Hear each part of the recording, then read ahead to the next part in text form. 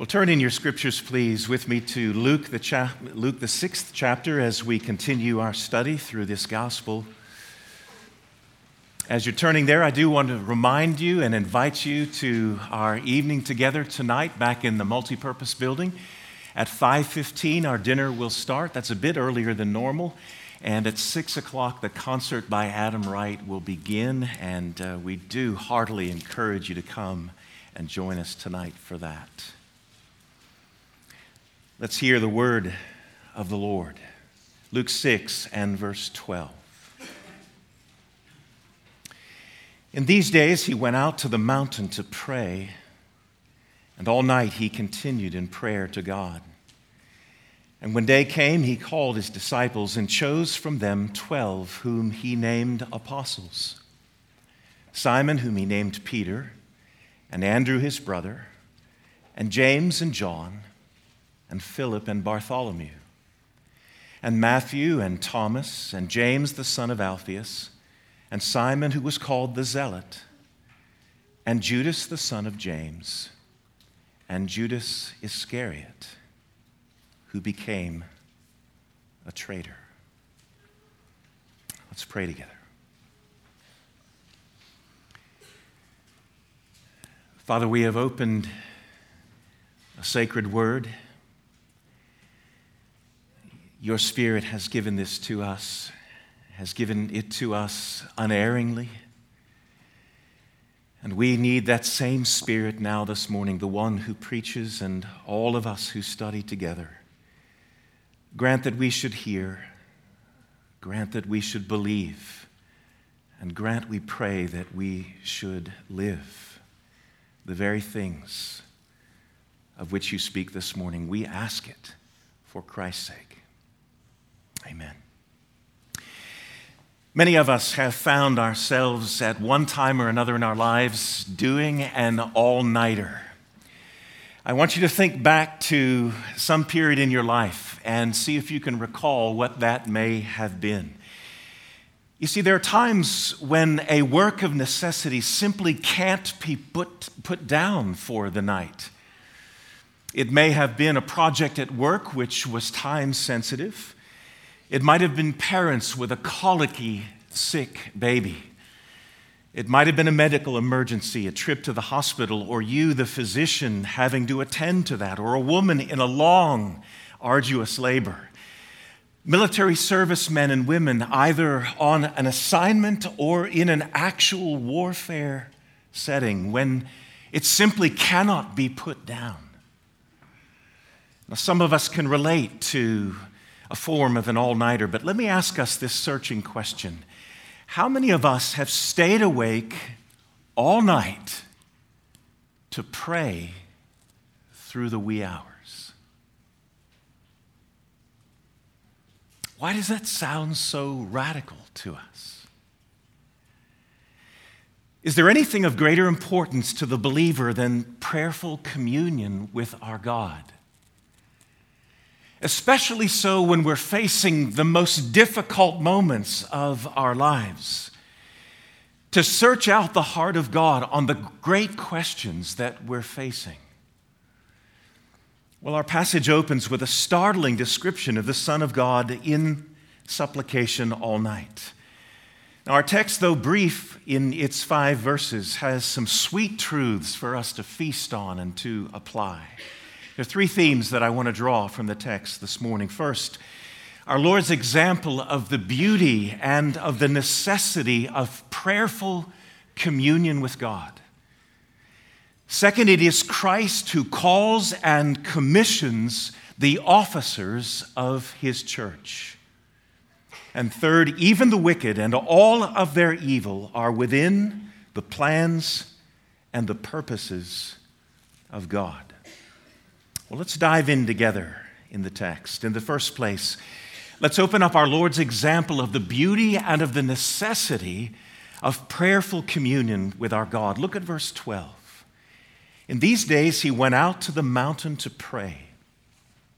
And you might expect to hear, and when he had finished praying, he called his disciples. But Dr. Luke wants us to hear He went to the mountain to pray, and all night he continued in prayer. An all-nighter of a different sort than most. And all throughout the Gospels, as we read them, we hear of the disciplined practice of our Lord in prayer. In the prior chapter, Luke 5 and verse 16, we read this, "But he withdrew to desolate places to pray." We have an example set before us of Christ in private, of Christ in the secret place.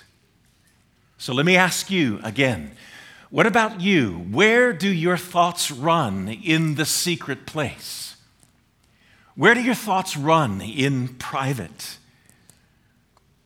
In what fashion do our thoughts run when we have time to be alone?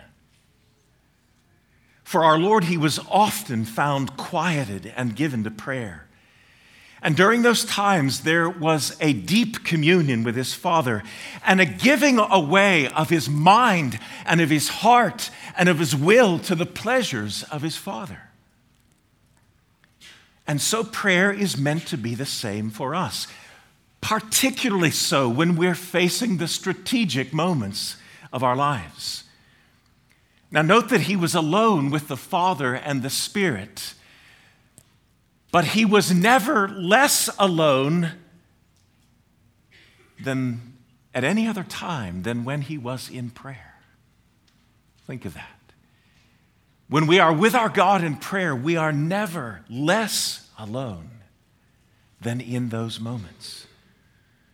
And so he was a long time with his Father. This was no splash and dash quick hitter. He lingered. Now, have you ever wondered as you read that Jesus prays, why Jesus would need to pray? He's the God-man. Why would he need to pray? Why would he cry out with earnest pleadings? Well, I submit to you, it is precisely because Christ is the true man that he prays. Yes, he is God in the flesh, but he is still man in flesh. And he prays precisely for the very same reason that you and I must pray.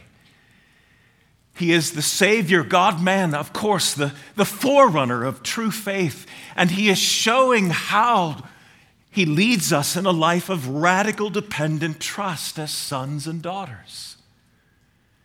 Now, John Calvin, the great reformer, pastor, scholar, wrote in his Institutes of the Christian Religion, I've mentioned to you before, the first draft of that was published when he was 29 years old. And in his section on prayer, if you've never read it, Google the Institutes of the Christian Religion by John Calvin and go to the section on prayer. It is one of the finest expositions of prayer you will ever find written in Christendom.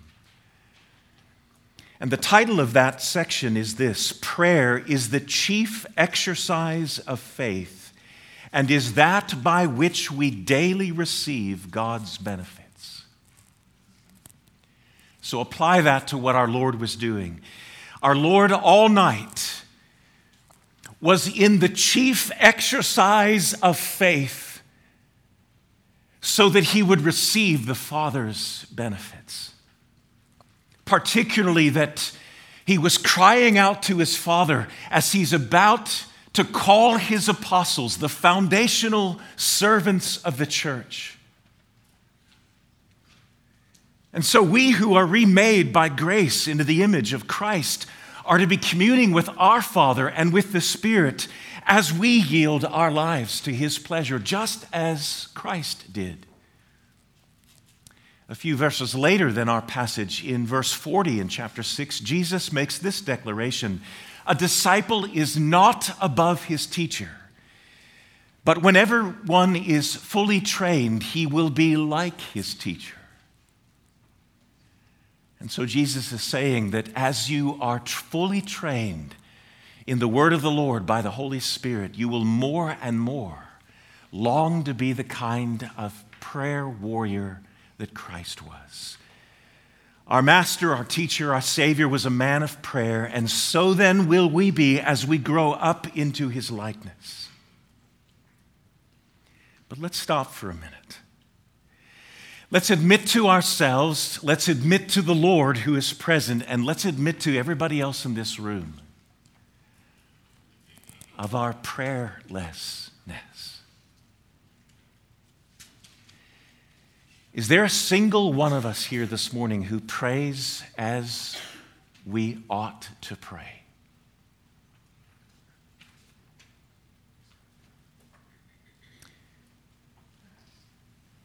Our prayerlessness is a crime, a spiritual crime of poverty. What do I mean by that? The scripture says we do not have because we do not ask. And so it's a spiritual crime of poverty when we're not praying. We are poverty-stricken spiritually because we have ceased often to pray. Yet I want us to be encouraged in our praying afresh through the help of a gentleman named John Charles Ryle, who was an English minister, a contemporary of Charles Spurgeon. I want to read you 2 paragraphs. He has 3 means of encouragement. Listen to them. Please listen well for your encouragement. He says, there's an advocate and an intercessor waiting to present your prayers to God. That advocate is Jesus. He mingles our prayers with the incense of his own almighty intercession. And so mingled, they go up as a sweet savor before the throne of God. Poor as our prayers are in themselves, they are mighty and powerful in the hand of our high priest and our elder brother. Now listen to this image. A banknote, by which you and I would say today, a check from your checkbook. A banknote without a signature at the bottom is nothing but a worthless piece of paper. But the stroke of a pen confers all of its value. The prayer of a poor child of Adam is a feeble thing in itself, but once endorsed by the hand of the Lord Jesus, it availeth much. The ear of the Lord Jesus is always open to the cry of mercy. That's the first encouragement. And then he says there's the Holy Spirit who is ever ready to help our infirmities in prayer. It is one part of his special office to assist us as we speak to God. We need not be cast down and distressed by our fear of not knowing what to say. The Spirit will help us if we seek his aid. The prayers of the Lord's people are inspired by the Holy Spirit, the work of the God who dwells within us as a God of grace and supplication. Surely the Lord's people may well hope to be heard, for it is not they who pray alone, but the Holy Spirit pleading in them. Is that not encouragement?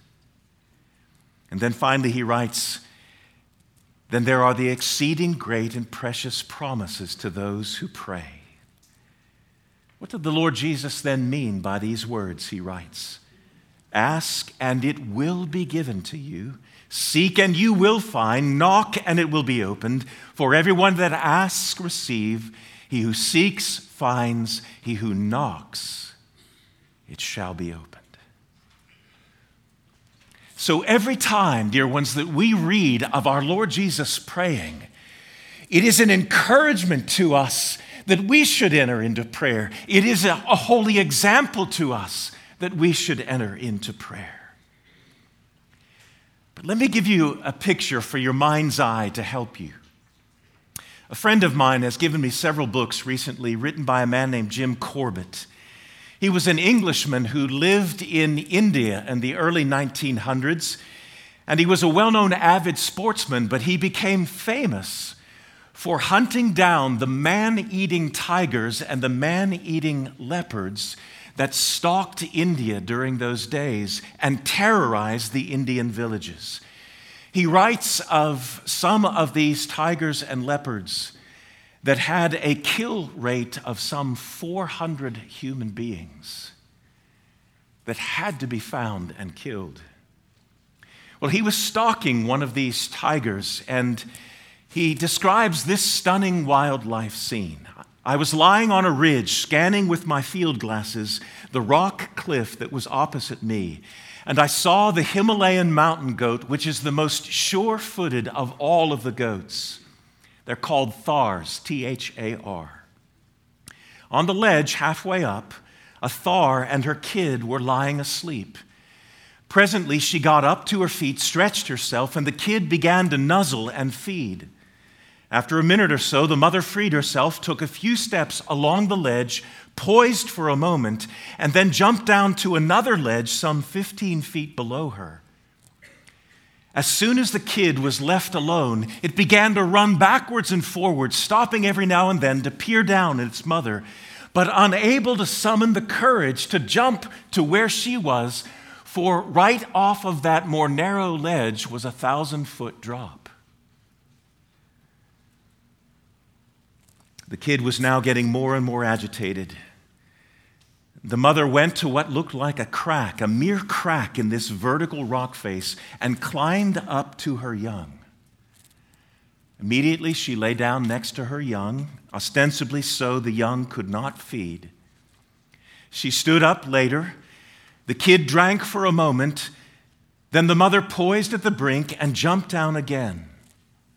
Her kid began to run back and forth, the same as she had before. And for the next half hour, he observed that the thar, the mother, did this 7 more times with her kid, until the kid finally abandoned itself and jumped and landed safely beside its mother, being rewarded with the opportunity to drink to its fill. And so he says the lesson was to teach her young that it was safe to follow where she led. With all due respect to our Lord Jesus, far more so than this thar did with her kid, over and over again, he leads us to prayer. He knows that we don't always understand what our prayer will mean. He understands that we sometimes come to prayer with great fears and great questions, and we don't know that we'll leave those prayers with all the answers, but we still must follow him into prayer. And it is in prayer that we will be given the opportunity to drink our fill, just like that young kid.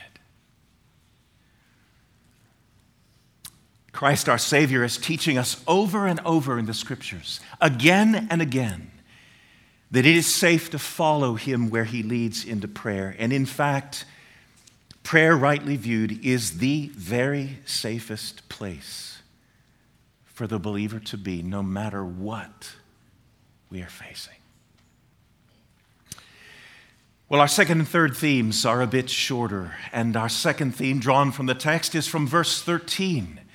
It is that Christ is the Lord of the church, and he calls and equips, and he commissions his officers, the officers of his body. Look at verse 13. And when the day came, he called his disciples, many of the disciples, and he chose from them 12 whom he named apostles. And the names are listed there for you. After a night of communion with the Father and the Spirit, the selection of these 12 apostles, listen, is the answer that was given in the night of prayer. Don't lose sight of that. That's what Jesus was asking the Father for, the wisdom and the understanding of who it was that should be called. And he was given the answer. And calling these apostles means that these men were given an official office in the infant church, were clothed with the authority of Christ and the power to speak and act on his behalf. Now note that this is not the initial calling of these 12 disciples, but rather their formal public setting of them apart to their apostolic rule. These men were chosen by Christ, set apart by him, and commissioned by him. They derived their authority, they derived their message, they derived their miraculous powers immediately from Christ, who gave his authority to them. And so, the principles by which the church is to be governed are not to be invented, but are to be discerned from Christ himself. He does not leave the government of his church to our invention and experiment. Listen to the apostle as he describes the church, the apostle Paul in Ephesians 2. So then we who are present this morning are no longer aliens nor strangers, but you are fellow citizens, members of the household of God. Here's the point: built on the foundation of the apostles and the prophets, Christ Jesus himself being the cornerstone. So the whole history of the ongoing church is captured in these short verses. The church exists today because our Lord rooted her in the apostles who would carry his authority and his word into the world after his resurrection and his ascension. I want us to apply and be encouraged by two things as Christ calls his apostles. First, the church's power and security are vested in the headship of Jesus Christ. The church's power and her authority are vested in the headship of Christ. It is Christ who forms his body.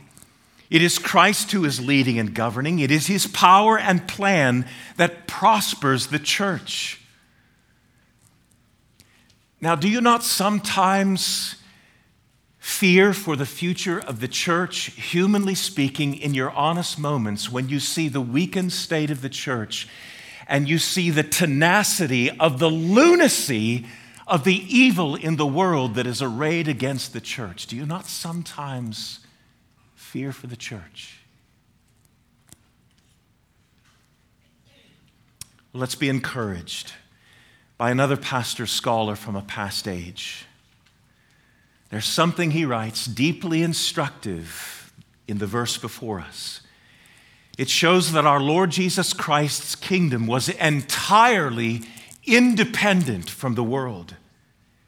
His church was not built by might nor by power, but by the Spirit of the living God, Zechariah 6.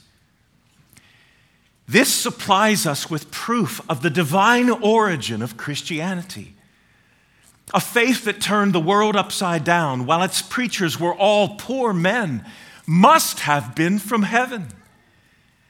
If the apostles had possessed money to give to their hearers, or had been followed by armies to frighten their followers, an unbeliever might well deny that there was anything wonderful in their success.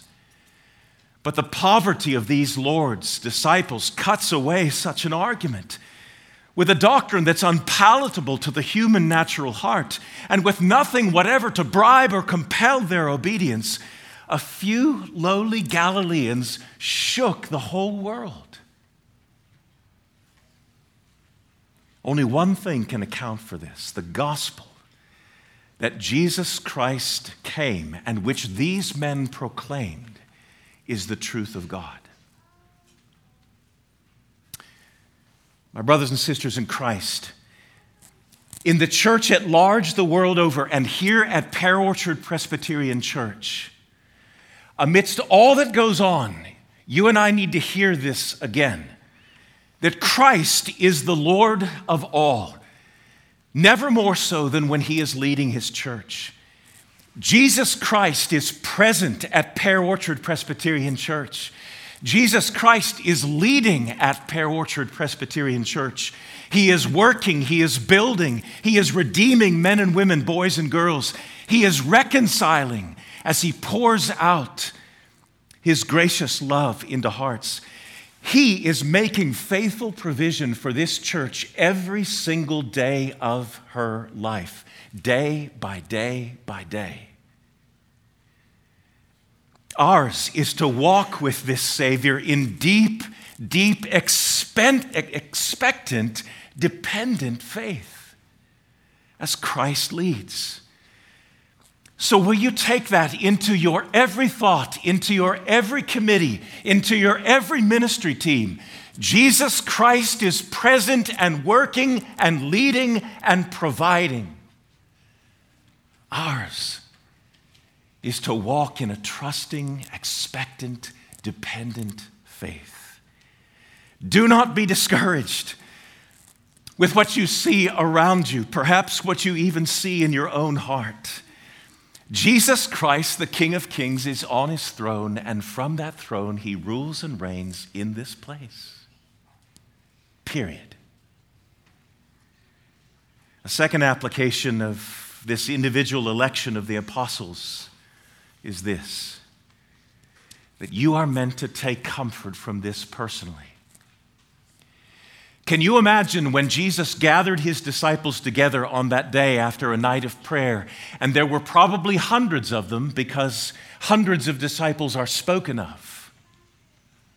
And as he gathers them together, can you imagine as he begins to call out men one by one, and you were one of those 12, and you heard your name called and you went, "What?"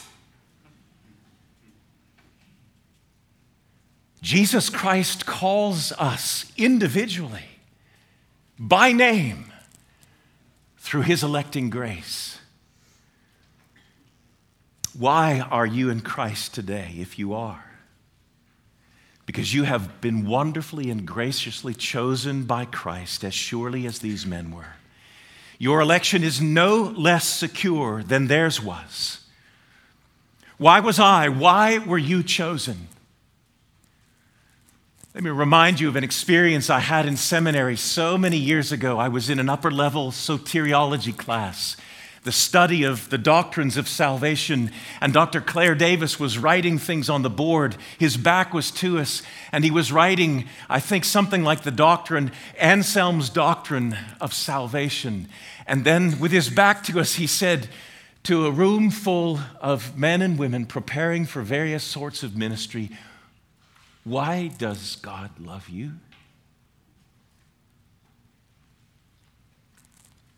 And of course, we were thinking theologically.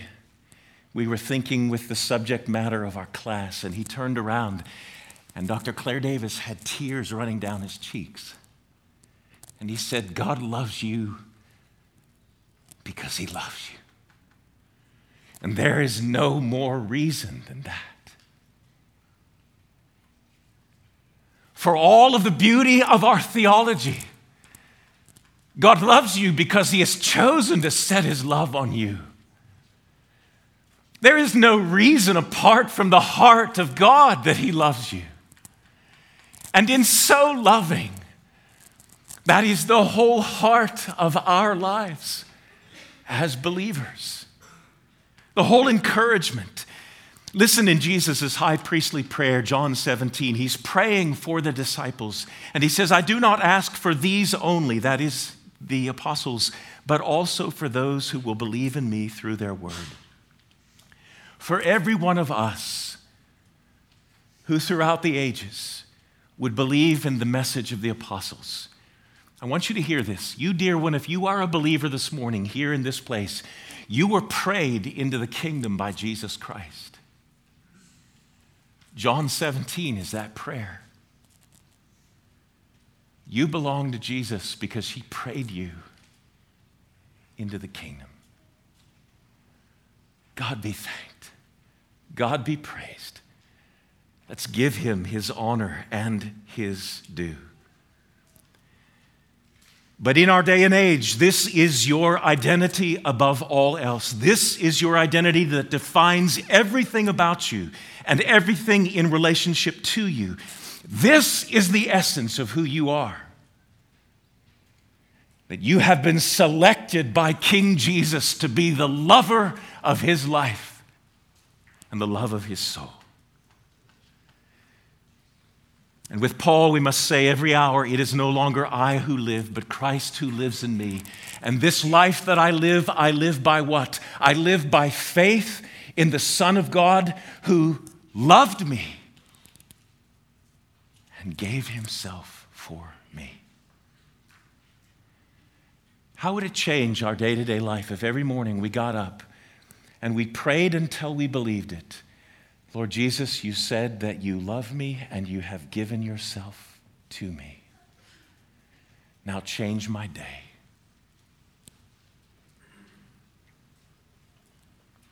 Our third and final theme this morning, ever so briefly, appears in verse 16. The final words of our text are, "And Judas Iscariot, who became a traitor." The truth is this, that even the wicked and their evil deeds serve God's eternal redemptive plans. Either in this life or in the life to come, however God chooses to do so, we will see that every single evil deed is overturned by the sovereign purpose of God to serve his plans. Look at the mystery of God's plan. That after a night of intimate prayer with the Father, the next morning Jesus calls 12 men to himself as apostles. And one of them Jesus knew was an utterly graceless, unbelieving man. Yet Judas and his wicked, lying, scheming betrayal was used to hasten the mighty divine gift of Christ's atoning death. Judas's hand in helping bring about the death of the Son of God on the cross, the greatest human act of wickedness ever done, was used by the King of Kings to secure the saving grace of those of us present this morning who belong to Jesus. In every moment of Judas's life that he lived the lie against Jesus, he did not know that he was still subject to Jesus and serving Jesus' infinite purpose. Thanks be to God, who alone has the wisdom and the power and the plan to work his holy ends so that all evil, even the worst of evil, is overturned by him to his glory. Brothers and sisters, Judas was subject to Jesus. All the wicked are subject to Jesus. You and I, by the grace of God, are subject to Jesus. Listen to the psalmist as he declares in one half of one verse at the beginning of Psalm 24 what is always true at every moment in time. The earth is the Lord's and all who dwell in it. There it is. Judas, a wicked, graceless man, and all graceless men and women of history, though they know it not, still serve the eternal plan of the Lord God omnipotent. What does that mean for you today? Please be at rest. Christ is on his throne. There is no Star Wars duality between good and evil, and we don't know who is going to win. Whether you are discouraged by the evil around you in our nation or the world, or the evil that's still lodged in your own heart, we are called to rest with a humbled heart, like an infant nursing at a mother's breast, that the Lord God omnipotent reigns, and he reigns by grace over his people, and he reigns in judgment over the wicked. It has always been true, and it is true today. The great day of the Lord is coming, and in that day we will bow in worship at the perfections of how everything served the plan of God. Might he receive our praise even now. Would you join me? Let's pray. Father, cause us, we pray, to be at rest. For you are high and you are lifted up. but you dwell with the weak and the meek and the lowly. And we are such. Dwell with us in power, we pray, for the sake of your Son.